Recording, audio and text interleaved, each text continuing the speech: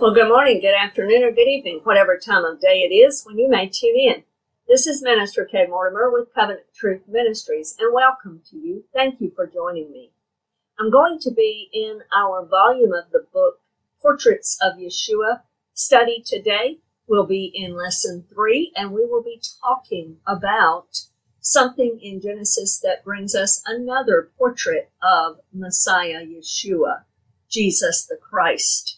We're going to move forward just a little bit in Genesis. As we've looked at in the first lesson, we did the introductory lesson to the volume of the book, understanding from Psalms, the prophetic word that the author of Hebrews tells us applies to Jesus and how he is all in the book.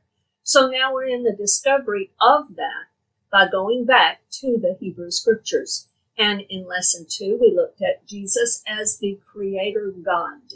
From Genesis 1:1 and beyond, and even before creation, according to John chapter 1, we saw Jesus as the creator God, the one who is the eternal, ever-living God. So today we move a little bit farther into Genesis. And today we're going to look at Genesis chapter 3. Now we're taking this a little bit slowly because Genesis, the very first several chapters of Genesis and the entire book, so to speak, has many initial portraits of Jesus, and every one is very, very important. So we don't want to miss these. We want to pick them up and to move forward with these as a good foundation, and then we will progress on through the rest of the Tanakh, the rest of the Old Testament. So we know from Genesis 1 and 2 how God has made man and woman. And we find out when we read this chapter today how he would walk with them in the cool of the day. In other words, God's dream has always been relationship with people. Relationship. People who love him because they choose to love him and live a life in sweet communion with him. Fellowship with him that is unbroken by sin. So let's read Genesis chapter 3, and I will stop periodically and maybe make some comments. Now the serpent was more cunning than any beast of the field which the Lord God had made. And he said to the woman, this is talking about the serpent, says to the woman, has God indeed said, you shall not eat of every tree of the garden? And the woman said to the serpent, we may eat the fruit of the trees of the garden, but of the fruit of the tree which is in the midst of the garden, God has said, you shall not eat it, nor shall you touch it, lest you die. So here he's talking about the tree of the knowledge of good and evil. In Genesis 1 and 2, we find out in our reading of the scripture that God had given them a beautiful garden, and there were multiple trees, multiple fruit trees, multiple trees for beauty and for vegetation and so forth. They could have eaten of any of those trees. God gave them free rein through the garden, and he put two special trees. One was the tree of life.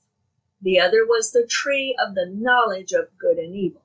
And those two trees were very special, that he put them in the midst of the garden. And he told the man that he could eat of all the other trees except the tree of the knowledge of good and evil. And then Adam passed that information on to Eve. And so they knew that that was the one forbidden tree. Now, some creationists have estimated that there could have been 2,000, 2,500, 3,000 different varieties of trees, many of them fruit trees in the garden. And so Adam and Eve could have had many different types of fruits and various nuts and so forth from these trees. But there was one tree among those, some perhaps 2,000 plus, that God forbade them from eating from. Only one out of all the blessings God had given them. And so we're going to see a tactic of the devil in this. Then the serpent, verse 4, said to the woman, you will not surely die, for God knows that in the day you eat of it, your eyes will be opened, and you will be like God, knowing good and evil. So let's see the tactic that the devil uses. And he still uses the same tactic today. He's going to challenge the Word of God every chance he can. He's going to try to cast doubt on God's Word or God's character, or both. So out of all of the trees that they could have freely eaten in the garden, the devil focuses on one that is forbidden to them. One tree. We don't know the fruit. Most people have claimed it was an apple. We've been raised in church hearing that. We don't know. It doesn't say. It just says a fruit tree. It talks about the fruit of that tree. In Genesis, Bereshit, we find the book of beginnings. We find the beginning of everything, which is one of the reasons that Genesis, especially chapters 1 through 11, are challenged so much. And this is part of that tactic of the devil. Throw doubt on the Word of God. In Genesis, we find the beginning of the creation of nature, of man, of birds and beasts, and all of this. And the beginning of man. We see the beginning of man in Genesis. We see the beginning of sin, the beginning of redemption, the beginning of salvation and its pattern that will be followed throughout the Word of God, the beginning of evil, hatred, and pagan worship. We see the beginning of the promises of salvation and blessings. Later on, we will see the beginning of a chosen people and a messianic line. But here in Genesis chapter 3, we're focusing on the beginning of this work that the devil has done to cast doubt and to bring sin into the world through the choice of the first man and woman. Verse 6. So when the woman saw that the tree was good for food, that it was pleasant to the eyes, and a tree desirable to make one wise, she took of its fruit and ate. She also gave to her husband with her, and he ate. So both Adam and Eve are here. Somehow the serpent is deceiving Eve. Paul speaks about that later on when he warns about deception, and he warns about the ways that the enemy can capture us through deception. And he speaks of how Eve was the one that was deceived. So Eve was the one that challenged her faith, challenged what God had said, allowed the lies of the devil and the focus of the devil to cast doubt on God's character and on God's word in her mind. And so then she began to look and concentrate on that tree. Out of all the other blessings God had given them, she began to focus on it. And as she focused on it, oh, you better believe the devil was right there to try to get her to desire it all the more. She was drawn away. James talks about how when we sin, we're drawn away of our own lust. And then sin can take root and begin to be born inside of us and eventually bring us into the act of sin and its consequences, ultimately the death. The second death is what is being referred to there. And that's another topic we'll get into later. So she began to look at this, and it was desirable, and it was pleasant, and it was one she thought could make her wise. So she also gave to her husband with her, and he ate as well. Then the eyes of both of them were opened, and they knew that they were naked. And they sewed fig leaves together and made themselves coverings. Now, they realized then, because the perfect world had been pierced with sin, because they had broken fellowship with God, when they had a pure relationship with the Lord, now that sin has entered, there is no longer that pure relationship with God. They have pierced that. They have broken fellowship with God because of their sin. And so now there's a realization of sin and its consequences. There's a realization now of morality, for instance, things of that sort. Those were never a problem before because there was a pure environment. There was a pure mindset. There was a pure heart in them. But now because of sin, there's been a change. And now what do they try to do? They try to fix the problem themselves. They sewed fig leaves together and made themselves coverings. In other words, they tried to correct their sin by their own works. They tried to fix the sin problem, and they can't do it. Nobody can do that. There's no human being alive that can cover their own sin. There's no person alive that can pay the ransom for their own sin. There's no person alive that can pay the wages of sin to get themselves out from under that condemnation.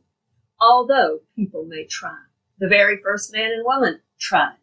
They sewed fig leaves together, trying to cover their shame, to cover their sin. And they heard the sound of the Lord God walking in the garden in the cool of the day. And Adam and his wife hid themselves from the presence of the Lord God among the trees of the garden. So now, not only has sin broken their fellowship with God, not only has sin given them shame and they're trying to cover themselves because of sinfulness and shame with these fig leaves, now they're also afraid. Now fear has entered the equation. And because of their sin, the one that they were walking with day by day, talking with, laughing with, relating with, enjoying their fellowship every single day, now they're afraid of that one. The Lord didn't change, but something changed in them. Fellowship was broken. And so now you see them hiding themselves. But notice this, verse 9. Then the Lord God called to Adam and said to him, "Where are you?" Notice this, God initiates the rescue of Adam. God initiates the redemption of Adam. God does not leave Adam in a sinful condition in that garden with no hope of ever having fellowship restored and relationship restored with their Creator God. God was not satisfied to do that. And so the Lord God goes into the garden walking like he normally would every day. And he calls to them and says, "Adam, where are you?" Now, every time in the scripture, when God asks a question to anyone, it is never because he doesn't know the answer and he needs us to tell him the answer. No, what he's doing is he's revealing to us something we're not aware of. In other words, God knew exactly where Adam was. As a matter of fact, I see him in my mind's eye as if he's walking closer and closer and closer to where they're hiding as he's going through the garden calling, "Where are you?" He's getting closer. He knows exactly where they are. The problem is that Adam did not know where Adam was now. Adam was estranged from God because he'd broken fellowship because he yielded to sin. And so Adam needed to be aware. Adam needed to understand that he was now in a broken relationship with his wonderful Creator God who loved him. So he said, verse 10, this is Adam speaking, "I heard your voice in the garden, and I was afraid because I was naked, and I hid myself." And he, meaning the Lord, said, "Who told you that you were naked? Have you eaten from the tree of which I commanded you that you should not eat?" So God realizes that they have committed sin. He knew that. Matter of fact, he knew it before he ever created them to begin with. He knew exactly what it was going to cost him to have relationship with them. And he still made them. And then when they sinned, he goes into the garden looking for them. He initiated their rescue. He initiated it because he is full of mercy and abundant in grace, and his love drove him.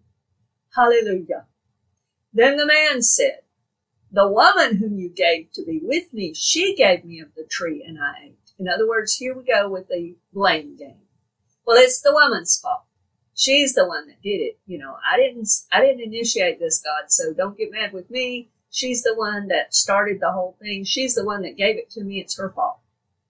And the Lord God then said to the woman, he's not neglecting or refusing to deal with what Adam is talking about. He's going to get back to that. But now the Lord says, it says, and the Lord God said to the woman, what is this you have done? The woman picks up the whole blame game thing. She gets Adam's example, and so she picks it up and she says, okay. The woman said, the serpent deceived me and I ate. So now it's the serpent's fault. Well, in essence, all of them were right. But let's see how God comes into the midst of this situation to redeem them, to bring a rescue. Let's see the beautiful portrait of Yeshua in Genesis 3. So the Lord God said to the serpent, because you have done this, you are cursed more than all cattle and more than every beast of the field. On your belly you shall go, and you shall eat dust all the days of your life. And I will put enmity between you and the woman, and between your seed and her seed. He shall bruise your head, and you shall bruise his heel.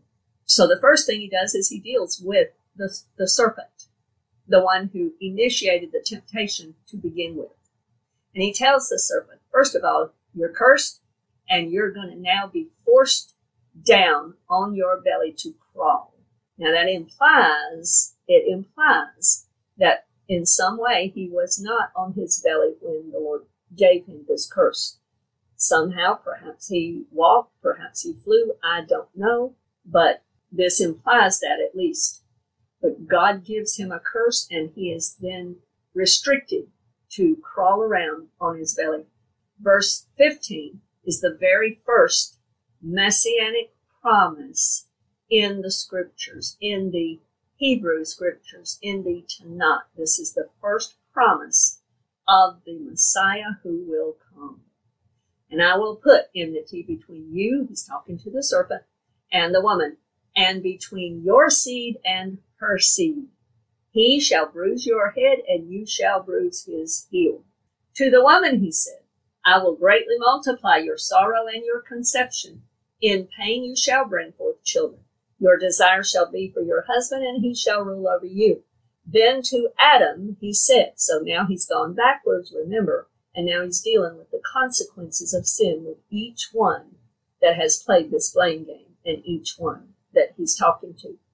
Then to Adam he said, because you have heeded the voice of your wife and have eaten from the tree of which I commanded you, saying you shall not eat of it, cursed is the ground for your sake. In toil you shall eat of it all the days of your life.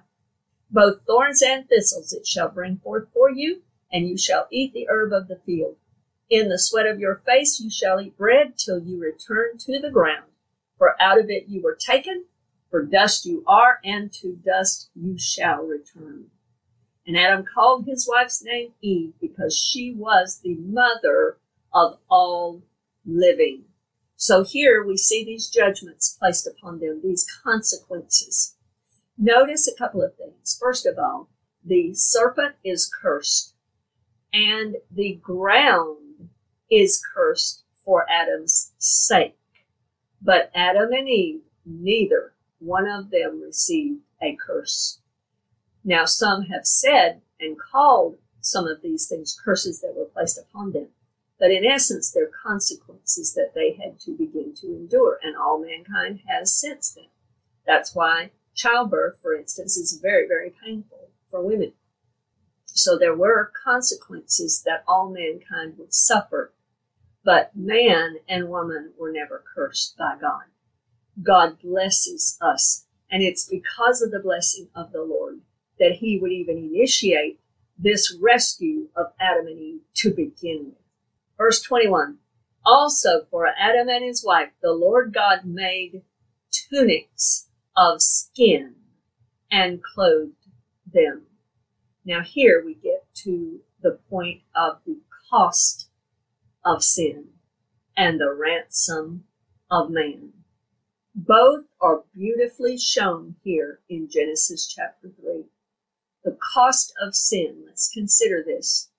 The Lord God made tunics of skin and clothed them. Tunics of skin means he took the skins off of an animal, requiring that there was a substitutionary blood sacrifice. An animal, an innocent being, had to die so that his skins could be used. Now, we don't know. We're not told what this animal was. We don't know. I assume and think that it may have been a lamb because of the rest of the typology with the lamb through the scripture. But we do not know. All we do know is that the very first blood sacrifice on behalf of mankind occurs right here in the book of beginnings in Genesis chapter 3. There was an animal that was killed. So Adam and Eve were immediately in realization of a very serious, real cost for them and their future generations for sin. Sin carries a high price tag. And I want to bring this out as well. There were two trees, special trees that the Lord made in this garden, the tree of life and the tree of the knowledge of good and evil. And I believe that we need to understand that God was giving mankind a choice because God created us for eternity. The tree of life was so that they could live forever, ever. God has put eternity in our hearts, the book of Ecclesiastes tells us in chapter 3. So God made us all to live forever. And every single person alive today will live forever in one of two locations. You're either going to live forever with the Lord in heaven because your name is written in the Lamb's book of life. You've been born again by the Spirit of the living God and accepted the finished blood sacrifice of Jesus Christ on your behalf to pay the penalty and the ransom for your sin. Or you will spend eternity in hell because you've rejected Jesus Christ. Period. Every person will live forever in one of two destinations.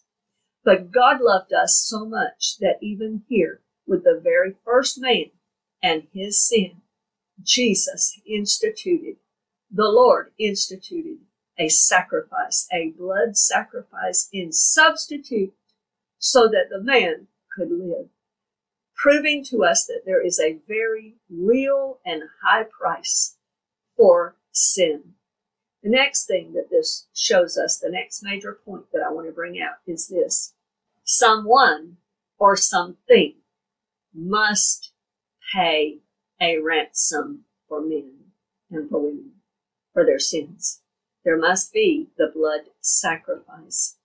In Hebrews chapter 9, verse 22, it says this, and according to the law, almost all things are purified with blood, and without shedding of blood, there is no remission. There's no forgiveness without the shedding of blood. Now, in the Old Testament, in the Tanakh days, in the days of the law, that was primarily done through a substitutionary animal, similar all the way back to Genesis 3, where we see it here. It was a pattern that was followed in those days, but the purpose for that pattern was to point us to the one Messiah, the one promised one who would come that could then pay the ransom for our sin, that he alone could do. No one else could do that. In Psalm chapter 49, verse 7 and 8, it says this, none of them can by any means redeem his brother. He's talking about wealth and those that have money and possessions and other things.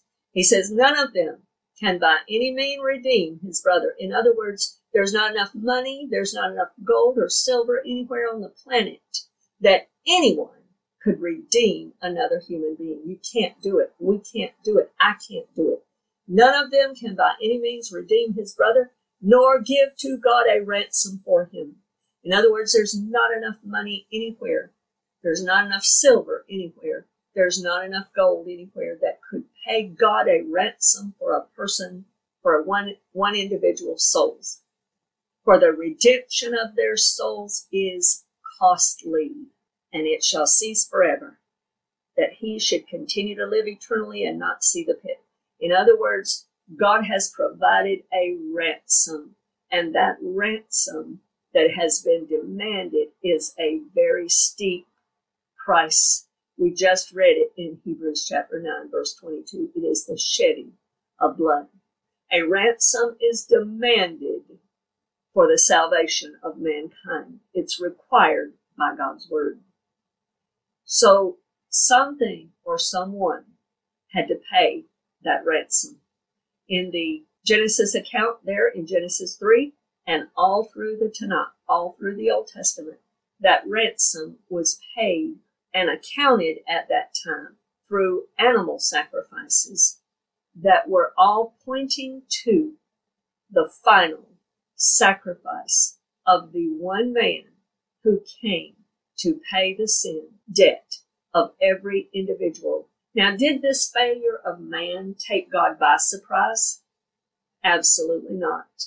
God knew before he ever made man how it was going to turn out. He knew it all. He knew exactly how everything would turn out.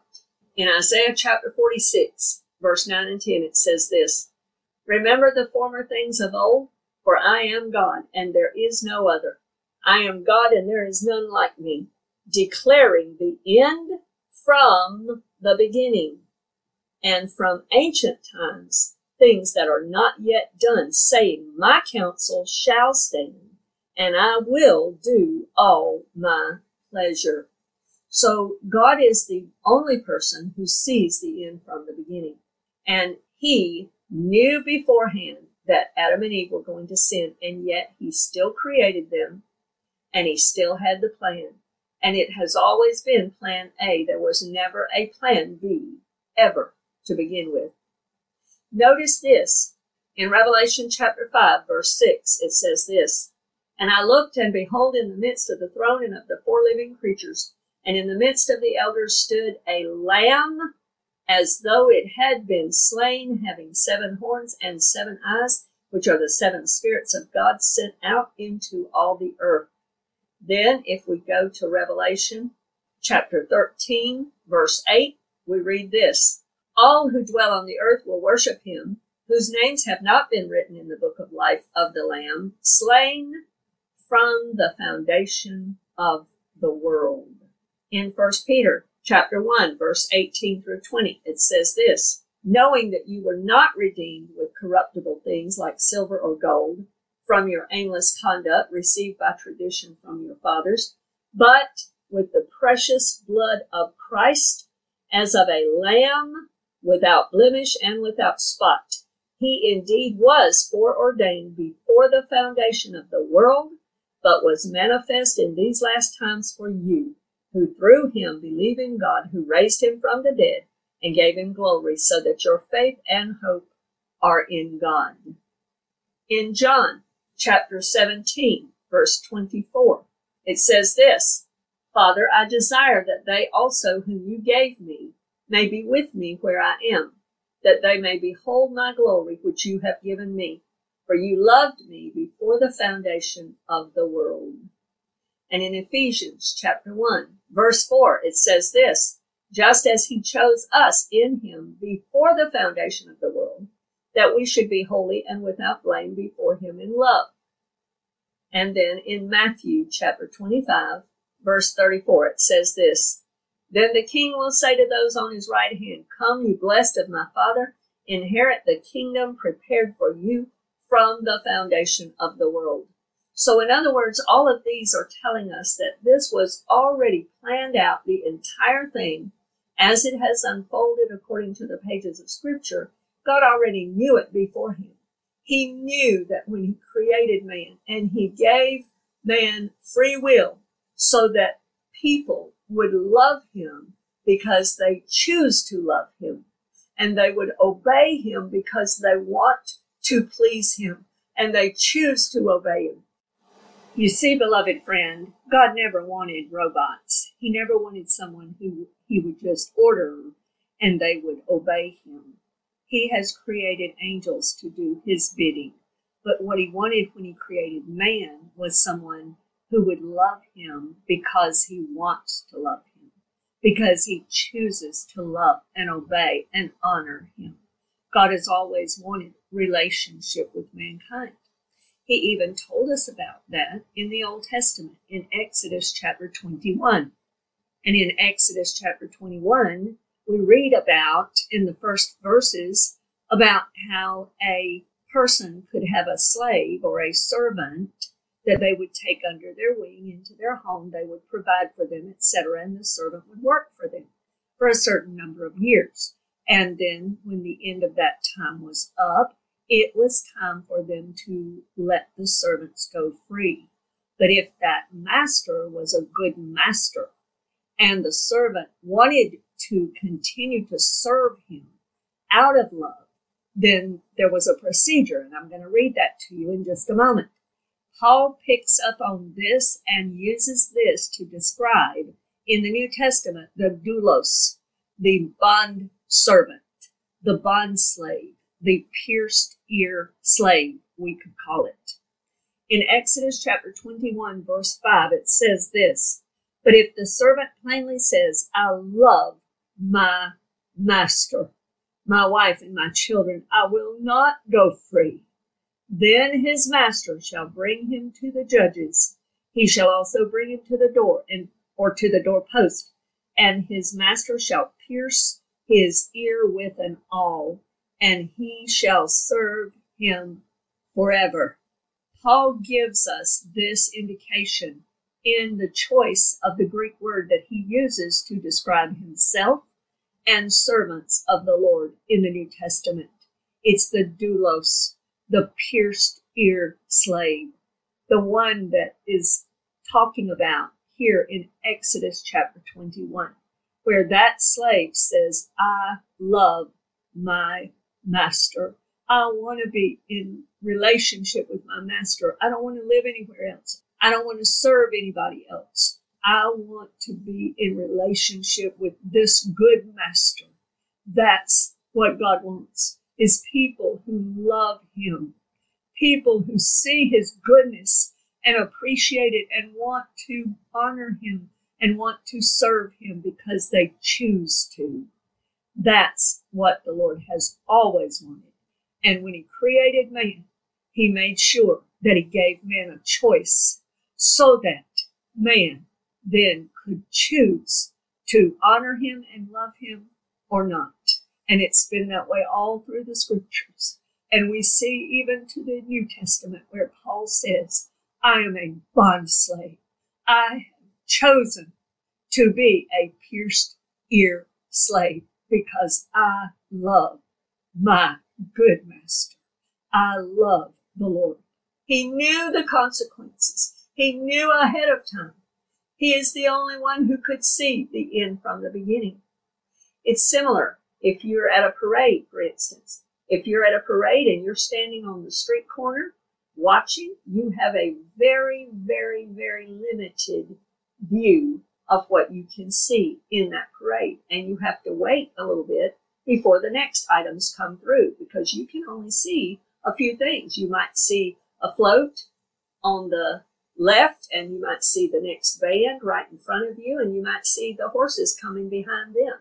But that's about all you're going to be able to see is 2 or 3 parts of that entire parade. If you're up in a press box recording it or reporting on it, then you would be able to see more. But you still can't see the entire thing. It may be 13 city blocks long, who knows? And you can't see the whole thing.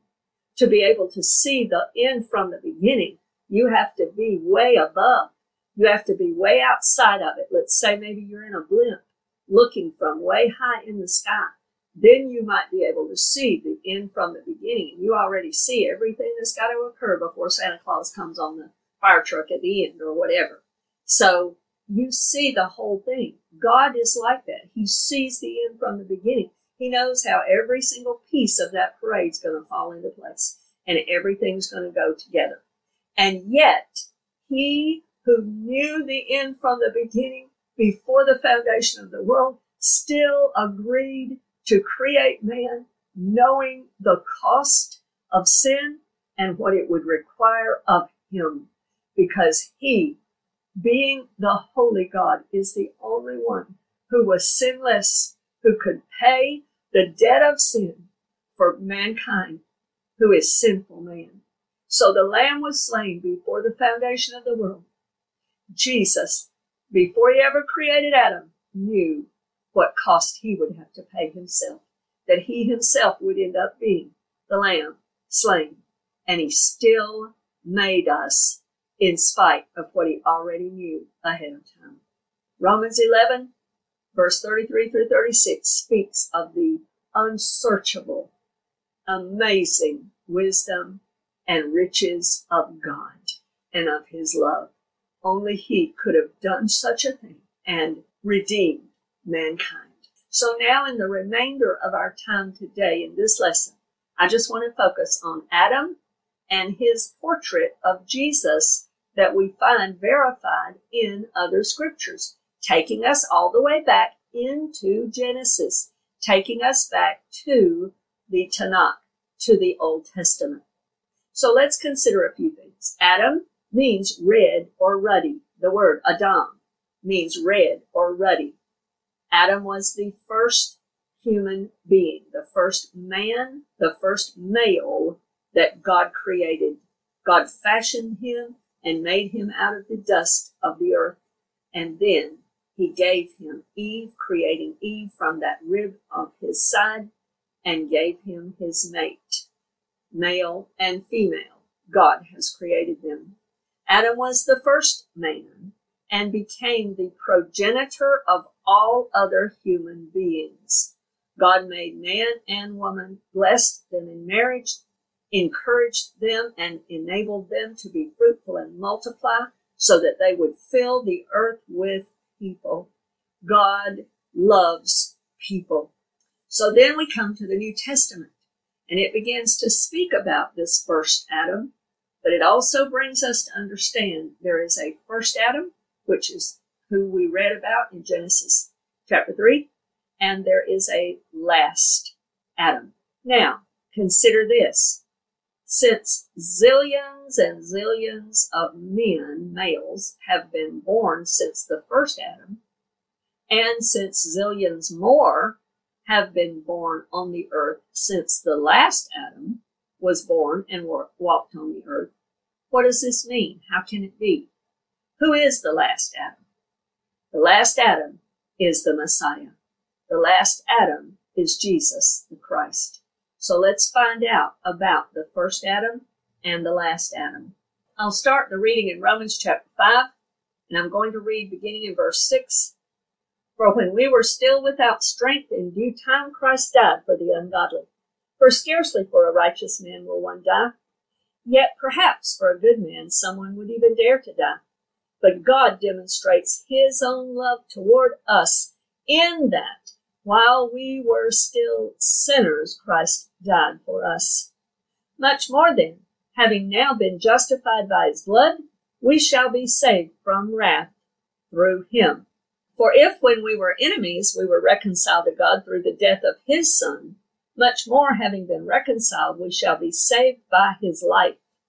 And not only that, but we also rejoice in God through our Lord Jesus Christ, through whom we have now received the reconciliation.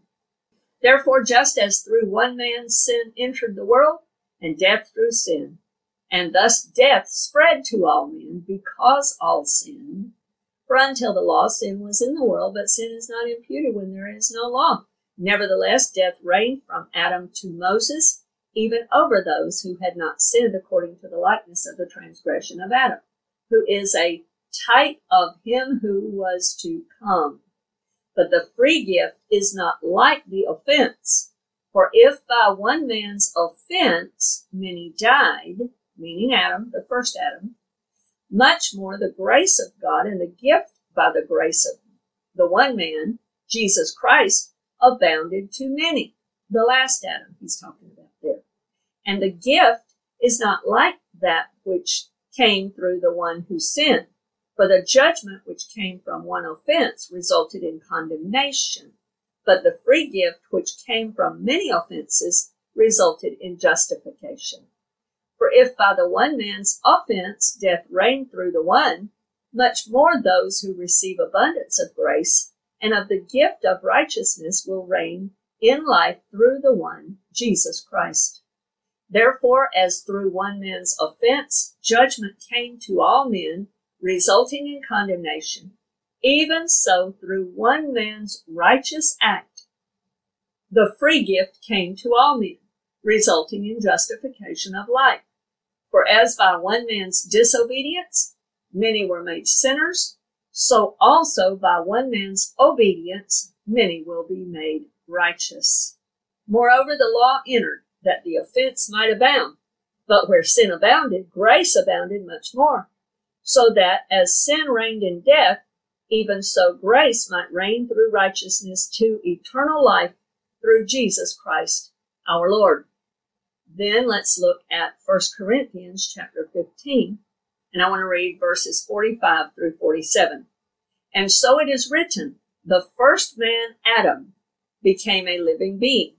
The last Adam became a life-giving spirit. However, the spiritual is not first, but the natural, and afterward the spiritual. The first man was of the earth, made of dust. The second man is the Lord from heaven. In other words, the last Adam is the Lord from heaven. So let's consider what Paul in the scriptures is telling us here in Romans chapter 5 and in 1 Corinthians 15, and how it compares and contrasts with Genesis chapter 1 through 3. We are looking at the first Adam and the last Adam. So let's consider a few comparisons first. The first Adam is made of the dust.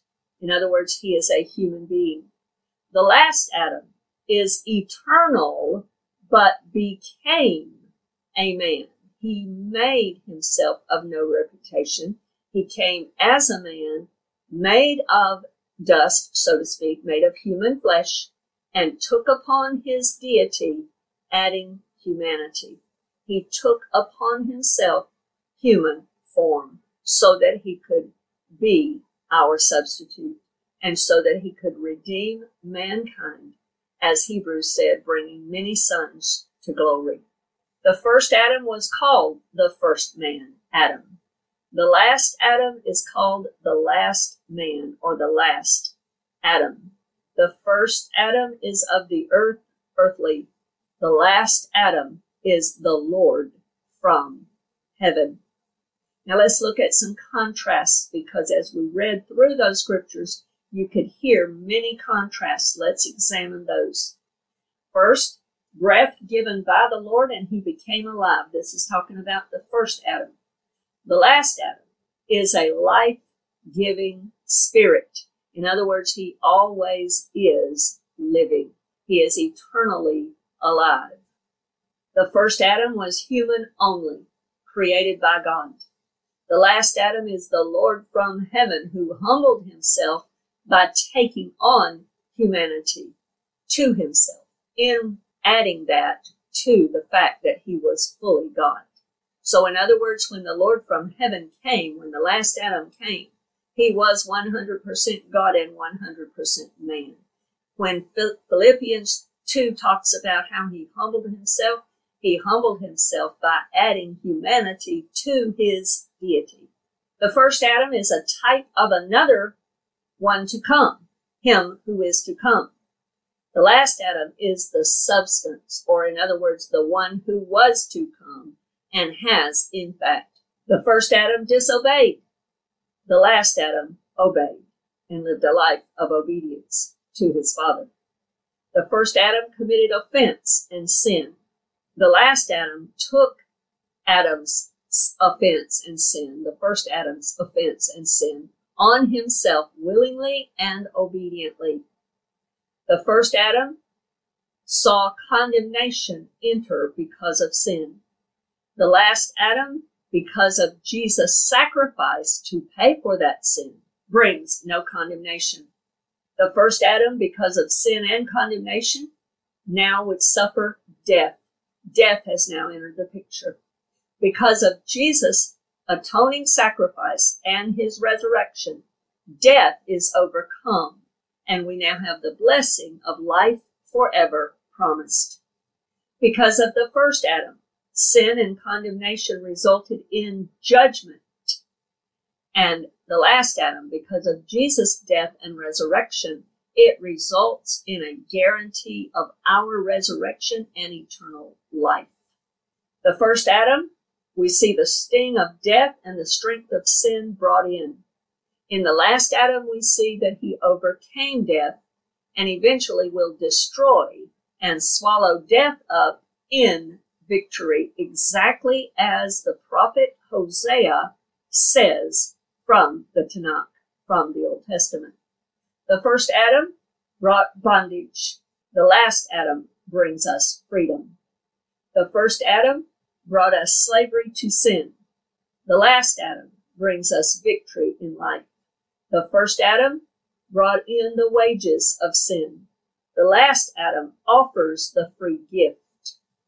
The first Adam brought us into the mastery as a slave of sin. The last Adam is the free gift giver. The first Adam caused us to all inherit the same sinful nature of Adam. Now, however, with the last Adam, we are being made into the image of Jesus and partakers of his divine nature when we have believed on the Lord Jesus Christ and been born again. The first Adam was full of sinfulness. The last Adam is the Lord from heaven, full of righteousness. The first Adam was corruptible and flesh and blood.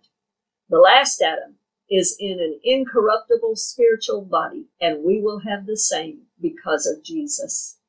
The first Adam made people dead in their sins. The last Adam makes people alive and makes them brand new creations in Christ Jesus. The first Adam was doomed and bound to death.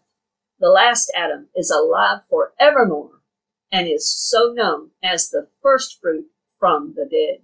The first Adam lost the dominion that God had shared with him. The last Adam defeats all enemies and rules over all. The first Adam was human only. The last Adam is a life-giving spirit. I'll read these scripture references to you as well. I encourage you to look up Ephesians chapter 2, verse 8 through 10, Isaiah 46, verse 9 through 10. We referenced that one earlier. Ephesians 1, verse 4, Matthew 25, verse 34, Romans 3, verse 23, Romans 6, verse 23, Isaiah 25, verse 8, Revelation 20, verse 14, Hosea 13, verse 14, Revelation 2, verse 7, Revelation 22, verse 2, and verse 14, and 2 Corinthians 3:18. So we see how we compare and contrast the first Adam with the last Adam.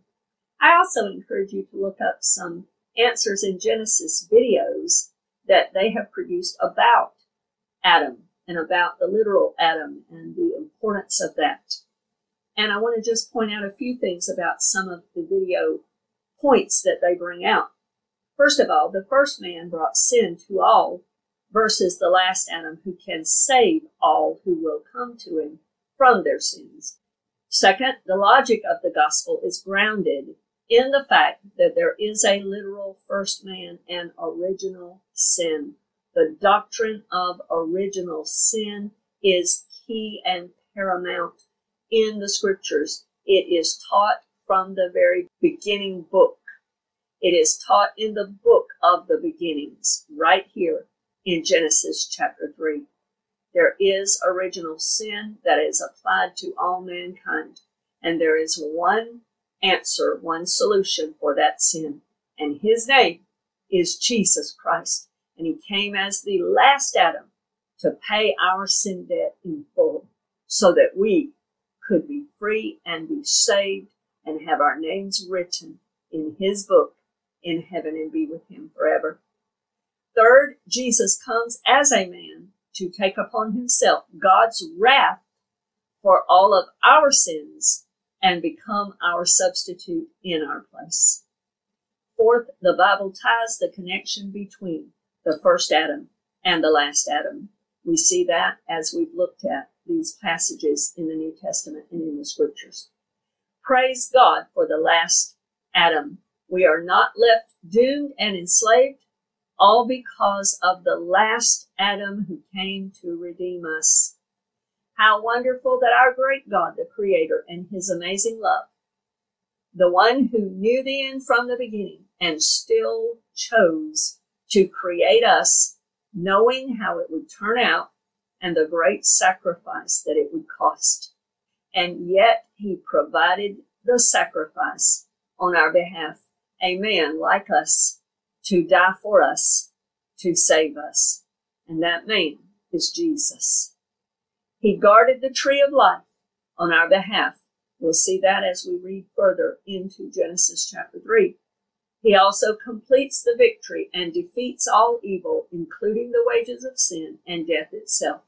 We find that to be true in understanding Hosea chapter 13, verse 14, and how Paul shows the fulfillment in 1 Corinthians chapter 15.